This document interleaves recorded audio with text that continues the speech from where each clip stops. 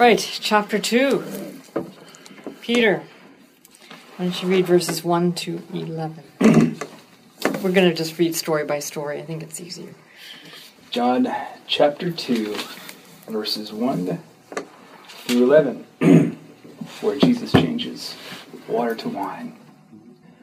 On the third day, a wedding took place at Cana in Galilee.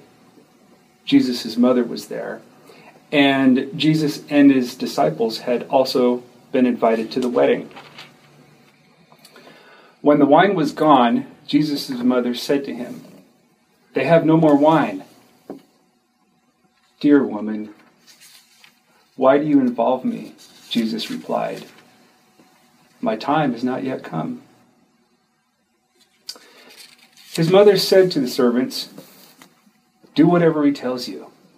Nearby stood 6 stone water jars, the kind used by the Jews for ceremonial washing, each holding from 20 to 30 gallons. Jesus said to the servants, "Fill the jars with water." So they filled them to the brim.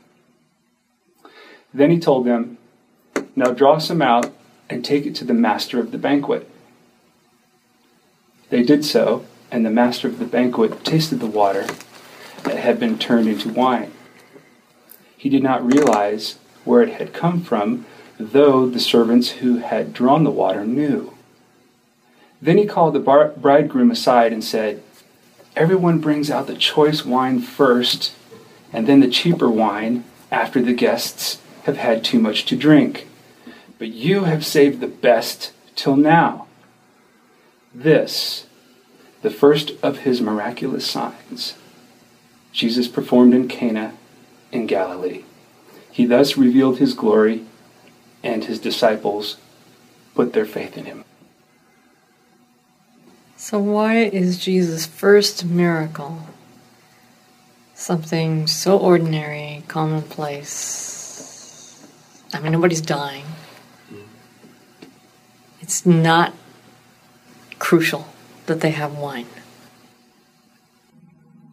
This family was probably a friend of theirs since the mom knew them. Mm-hmm. And it would have been a great This is Jesus' family, his extended family.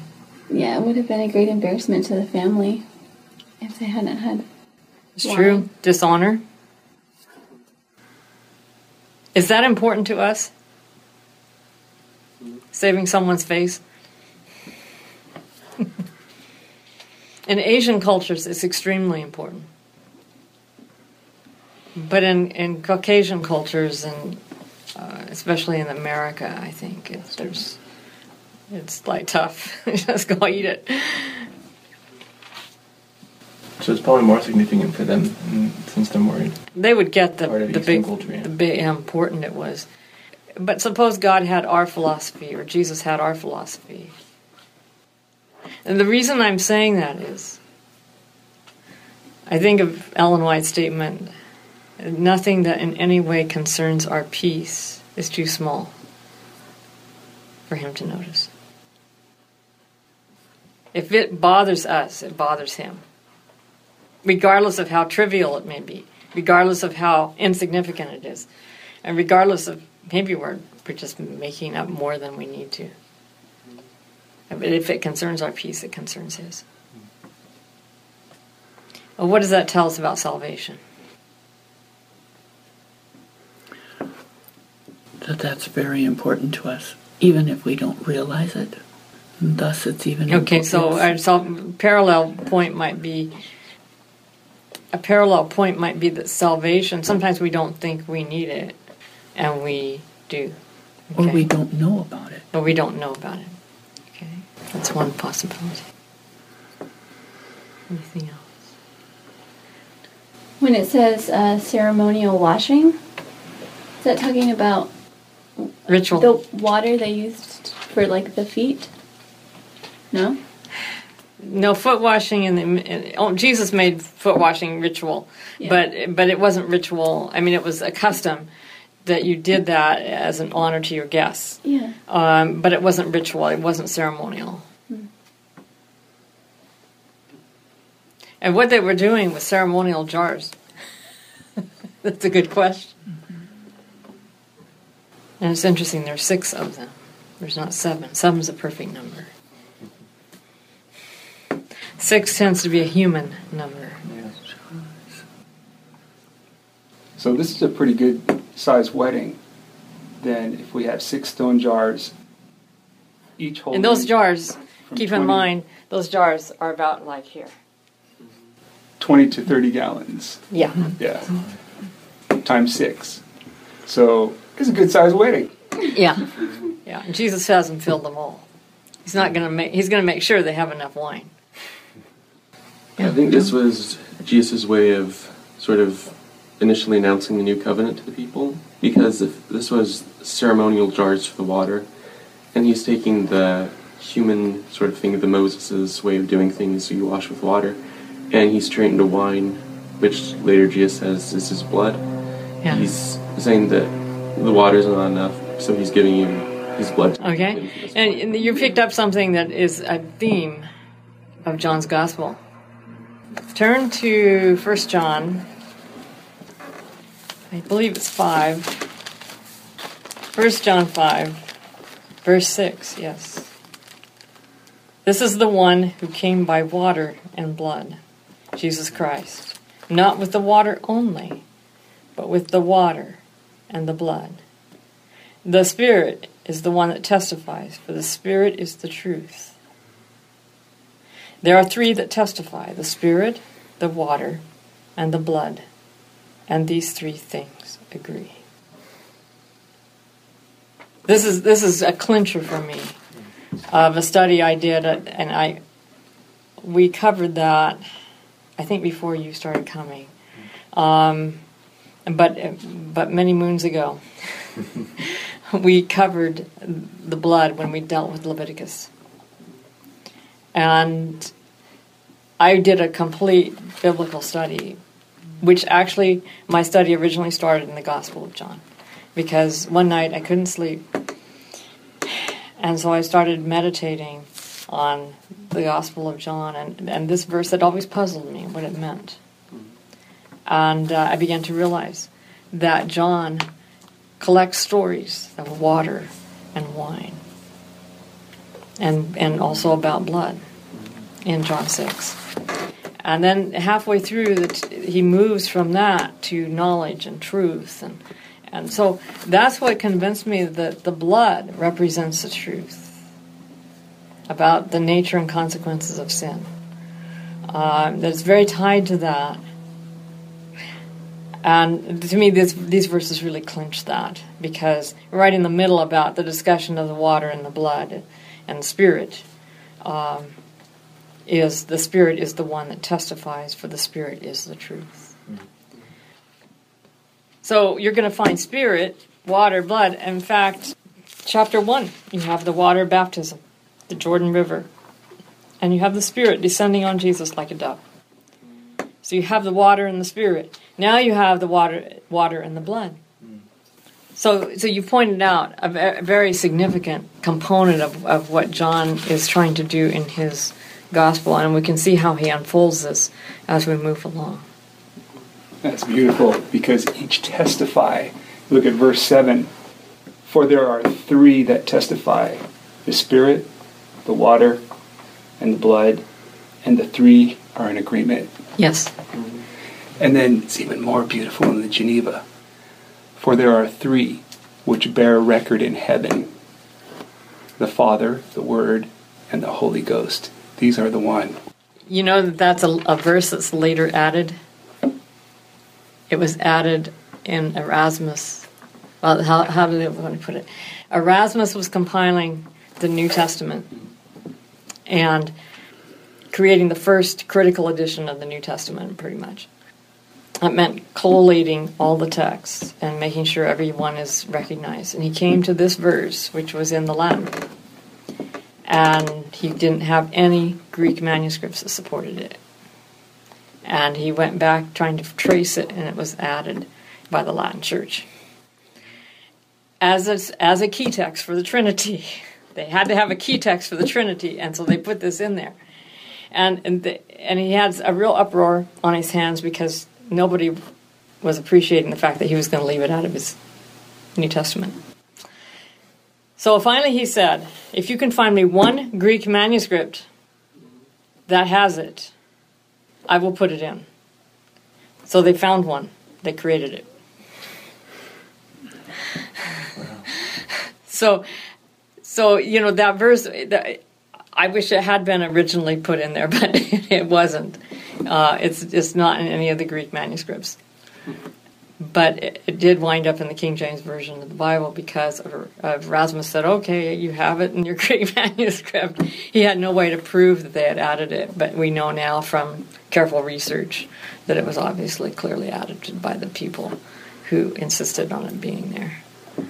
But then you back up 1 in verse 6, and we see that in the Geneva verse 6 says, this is that Jesus Christ that came by water and blood. Not by water only, but by water and blood. And it is that Spirit that beareth witness for that Spirit is truth. And why is Jesus called the Word? Back to John 1. He embodies everything that it is. Well, he used the word too in creation. The Word became flesh. John is definitely tying Jesus to as the Creator. By him was everything made, and without him was not anything made that was made. What else? Why else is he the Word? The Word became flesh. The Word became flesh and dwelt among us, and what? And we have seen his glory. The glory of the Father's only Son, full of grace and truth. So moving on. From his fullness, verse 16, we have all received grace upon grace. The law was indeed given through Moses. Grace and truth came to Jesus Christ. No one has ever seen God. It is God, the only Son, who is close to the Father's heart, who has made him known. So the verse is right. Unfortunately, it's just not original. They're bearing witness to who God is. This is all about the truth about God and the truth about the nature of sin, because that is so important to our understanding of God. So we're in very good hands with John. He's going to lead us all the way through to the culmination of where the blood becomes significant. So, anything else from this chapter? I would like to back up to where I was leading by questions. Is doing a miracle like this necessary for our salvation? Most of my students will tell me that Jesus came to die for our sins so that we could be saved. Period. But even the reformers taught that Jesus saved us by his life as well as by his death. So everything that Jesus did is for our salvation. Is there a text to support that? Try John 17. Like I said, we're in good hands. All questions this book raises will be answered by it. After Jesus spoke these words, he looked up to heaven and said, Father, the hour has come. Glorify your Son, so that the Son may glorify you, since you have given him authority over all people to give eternal life to all whom you have given him. And this is eternal life, that they may know you, the only true God, and Jesus Christ whom you have sent. I glorified you on earth. I have finished the work you gave me to do. This is before his death. I finished the work, which was to what? To give eternal life. His life gives us eternal life. So I would suggest that this is a very important, integral part of the plan of salvation, this miracle, because of what it reveals about God. God is not a minimalist. We are minimalists. Yeah. Whatever the minimum it takes for us to have eternal life, we'll accept that. Okay, so Jesus died. Boom, we have eternal life. That's the minimalist perspective.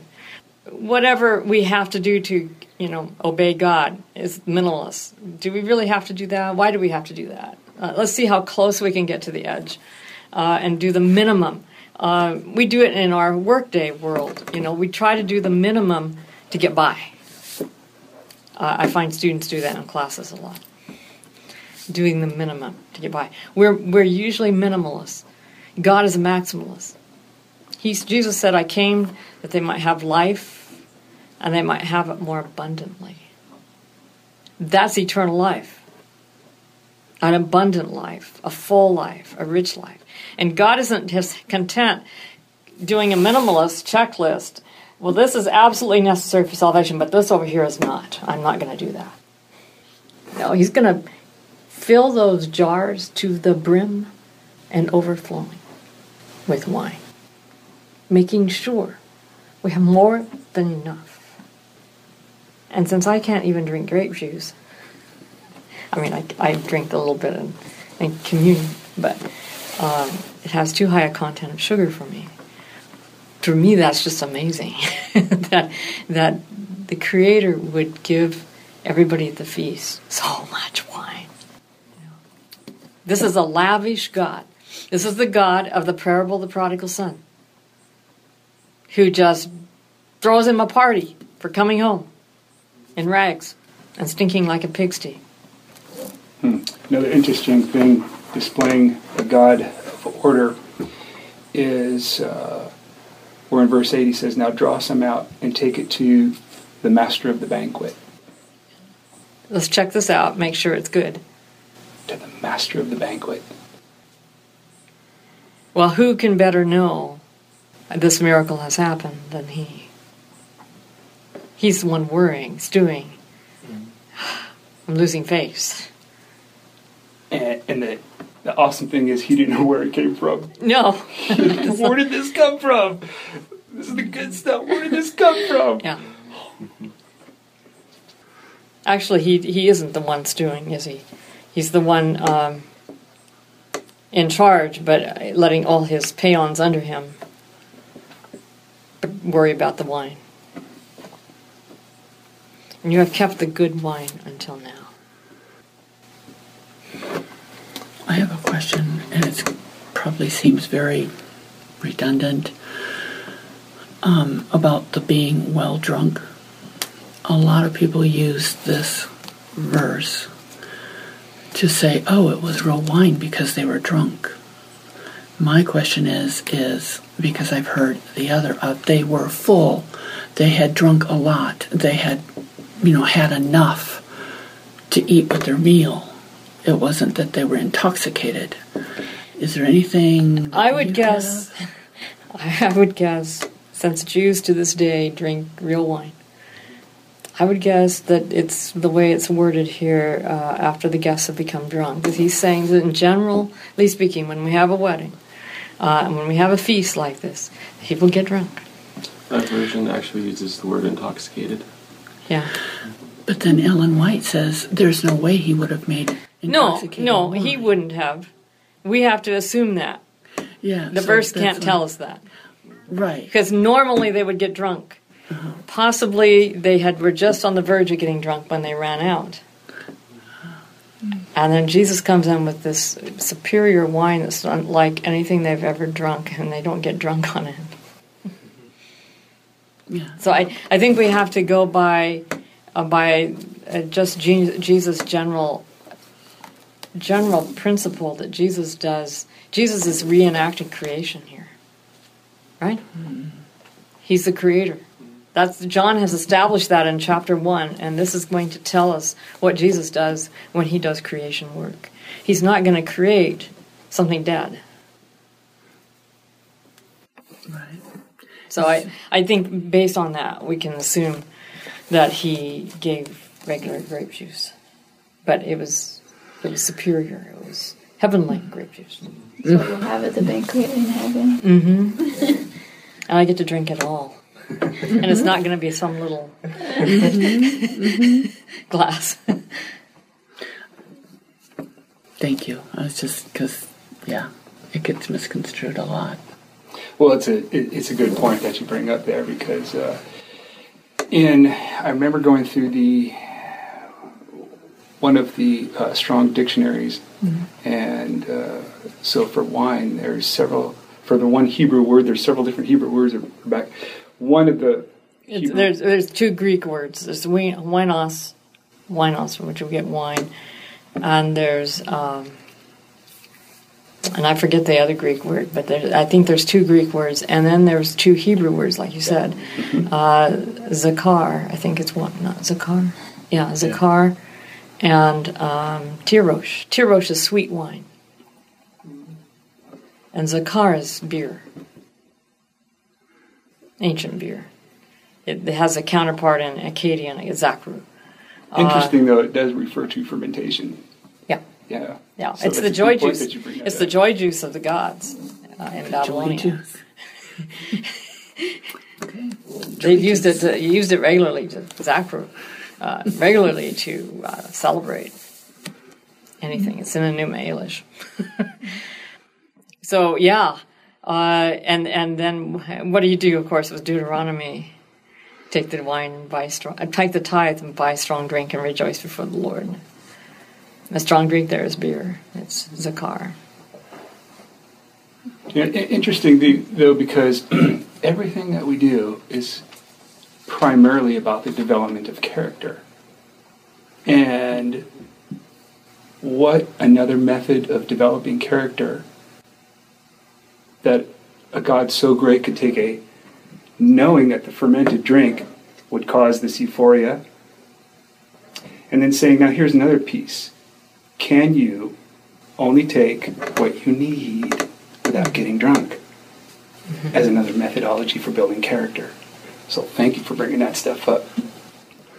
Interesting. Yeah. Yeah, and it's interesting that God, we have to keep in mind that there was no way to there was a limited way to preserve wine without fermentation. They could do it. I think they had to dig a hole in the ground and put everything in that hole, seal it up. Or skins.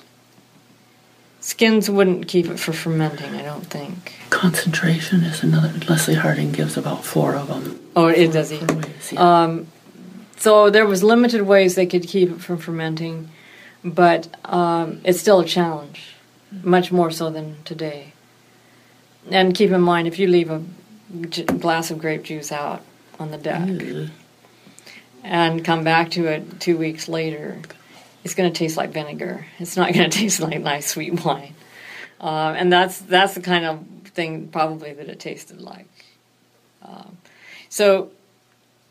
What is interesting is God, instead of God being real strict and saying no fermentation, like he preferred to say, I think that would have been his preference. He allowed them to have a law of the Nazarite, where this is special. If you're really dedicated to me, you're not going to drink this stuff. In fact, they didn't drink grape juice. Why? Because sugar ferments in the stomach. Well, let's go to verse 13. 13. John, you want to go ahead and read down to verse 22? Sure. Now the Passover of the Jews was near, and Jesus went up to Jerusalem. He found in the temple those selling cattle and sheep and doves, and the money brokers in their seats. After making a whip of ropes, he drove out all those with the sheep and cattle out of the temple, and he poured out the coins of the money changers and overturned their tables. Then he said to those selling the doves, "Take these things away from here, and stop making the house of my Father a house of commerce." His disciples recalled that it is written, "The zeal for your house will consume me." Therefore, in response, the Jews said to him, "What sign can you show us that you are doing these things?" Jesus replied to them, "Tear down this temple, and I will raise it up in 3 days." The Jews then said, "This temple was built in 46 years. How can you raise it up in 3 days?" but he was talking about the temple of his body, when, though he was raised up from the dead, his disciples recalled that he used to say this, and they believed the scripture and what Jesus had spoken. This is a dramatic shift from changing water into wine at a feast. I think the key here is verse 21. When he was talking about the temple, he was referring to his body. Mm-hmm. Instead of being like the church building, it was the religion, sort of in a way. It was the body of believers, the community of faith. That they degraded that and made it about human wants and needs rather than about God. And you notice it says in the temple, it doesn't specify in the court. So apparently, things had filled the court, overflowing up into the actual temple. Rather close to the holy place. Probably not in the holy place. Because the temple in Jerusalem had many spaces around that part. It had the court of the women, the court of the Gentiles. It had all these courts. So it's probably that they had filled all the courts with this commerce. It's interesting, I think John is the only gospel writer who says that Jesus drove out both the sheep and the cattle. Can you imagine the sheep and the cattle getting to go free? And I like to think that he opened the cages of the doves and let them go. It's almost, it reminds me of that scripture where he says that he sets the captives free. In a sense, but I also get the sense that in this, that he's still continuing along the lines of creation, so to speak. Because we said before that there was creation, the water to wine, and then here he's talking about the temple, and I guess you can see a reverse process of creation and how it degrades, and then he says that he'll build it back up, and he does that the same along with us. I mean, it continues along in chapter 3, verses in terms of being born again. And so there's like a recreation process that he's... Well, the temple, the original temple, was patterned after creation. A number of Old Testament scholars point that out. That there's a lot of links between the construction of the temple in Torah and the Genesis 1. And actually Genesis 2. So it is, when you talk temple, you're talking creation to begin with. And then Jesus says, you destroy this temple. You destroy this temple. And in 3 days I will raise it up. He's talking initially about his body on one level. On another level, he's talking about the temple that John mentioned. And certainly he did raise up his disciples after 3 days. I mean, they were pretty much in the tomb and gloom. And when Jesus rose from the dead, he raised them back up, as it were. Stop making my Father's house a marketplace. Other gospel writers have Jesus also saying, make my house a prayer for all peoples, but you have turned into a den of thieves. And truly that's what happened. What happened to desecrate the temple was that they decided that for people who coming for Passover, for example, I often came from a great distance because the diaspora, they had to bring their animals with them, and that was costly because if those animals were blemished when they got to the temple, then the priest said, sorry, you can't offer that animal.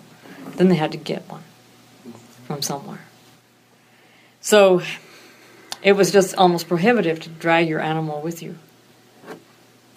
And so it was just better to buy it in Jerusalem. So they took advantage of that. Developed this marketplace. And to always greedy for money, they decided that they couldn't just buy it with regular money. I mean, after all, they had foreign money bringing with them. They might have Roman money, but that wasn't adequate. They had to buy it through the temple shekel, which meant that you had to exchange the Roman money for temple shekels. And that's where extortion took place, because the rate of exchange was just exorbitant. And there were angry disputes, and people getting very heated on both sides of the table. I think all three accounts of the story talk about the money changers. Those are the tables that Jesus tipped over. Let their coins go on the floor. So that's what was happening. And Ellen White adds something to the picture. And when Jesus came to this and saw this scene, his heart went out to the poor who thought that without the shedding of blood there was no remission of sin. It suggests that the whole sacrificial system had become simply a means to appease Yahweh's wrath. Getting good with him and procure his forgiveness. When in truth, we noted in Exodus 33 and 34, God is one who forgives. You can't purchase that. What has happened is that the shedding of blood, rightly understood, brings us an access to accepting that forgiveness, which won't do us any good unless we accept it. So this is a frame, to Jesus' life. He does this act twice, at the beginning of his ministry and at the end of his ministry, in the last week. So this is the bookends of Jesus' life. How significant is this, particularly for the plan of salvation? If Jesus is restoring the creation order, it suggests that he's taking it down, the three models that Babylonia installed in everybody's mind. I've just ordered a book on, it's the result of a symposium in which different people presented papers, and so it's